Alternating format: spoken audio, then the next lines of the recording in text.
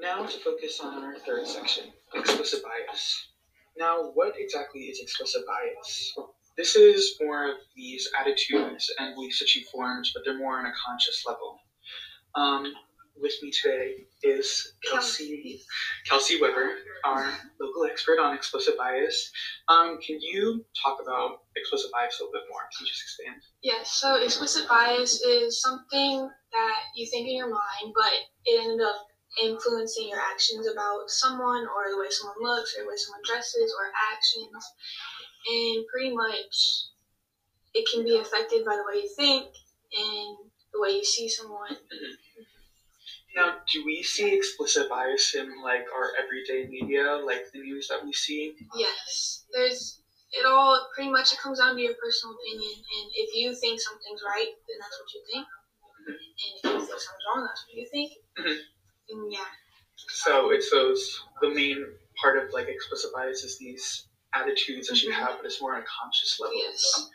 And it's what you do about it, like how your thoughts influence your actions. Mm-hmm. Mm-hmm. Now, we see in the book that Rashad recognized these explicit biases, that he was a victim of police brutality, which is like acting on these beliefs that you have. Do we see explicit bias in other parts of the book? There's explicit bias with the cab driver. He ends up bringing up how when he was driving a cab, he would not pick up someone who was in baggy clothes, who was black, who was just walking around the streets at nighttime, because he assumed that they were going to rob him or assault him from previous experiences. Very good.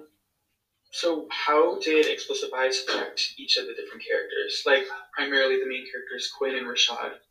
I think it affected Quinn because after he started realizing everything that happened, he started changing the way he goes about the situation. Because at first he just kind of shrugged it off, and then he starts realizing how everybody is treating Rashad and the whole situation with the police officer. So then he ends up changing the way he acts about it, and he realizes it.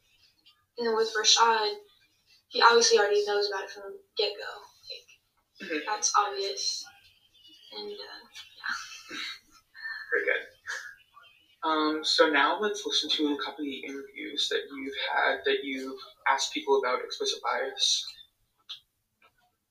So after listening to those interviews, it seems like not everybody knows exactly what explicit bias is. Do you think that because not everybody really knows what it is, they're able to identify it in themselves?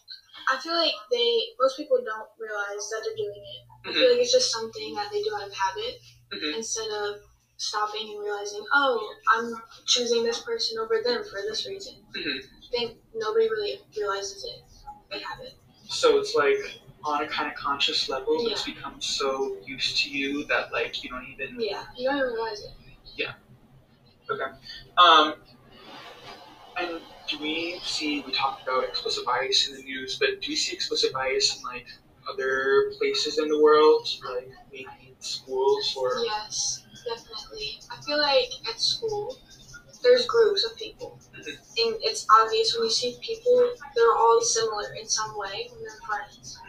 You don't see like one person hanging out with someone that looks completely different or acts differently, because that's just their explicit bias and what they're going to go to. So they have this explicit bias when they're forming their friend groups, like I want to be with someone that's right, like near me or kind of close to me. Interesting. Also in those interviews, it seemed kind of like explicit bias was like a negative thing. Can you like elaborate on that?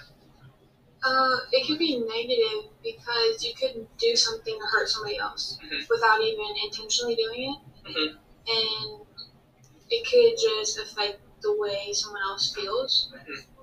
So kind of like how we see in the book with Rashad and the police officer. The police officer was like obviously had an explicit bias and then ended up severely damaging Rashad, and then it kind of created this.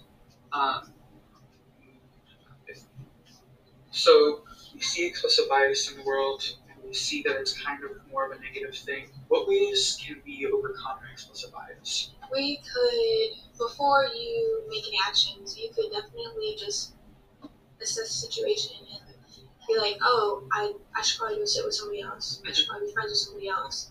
I shouldn't judge someone from their clothing.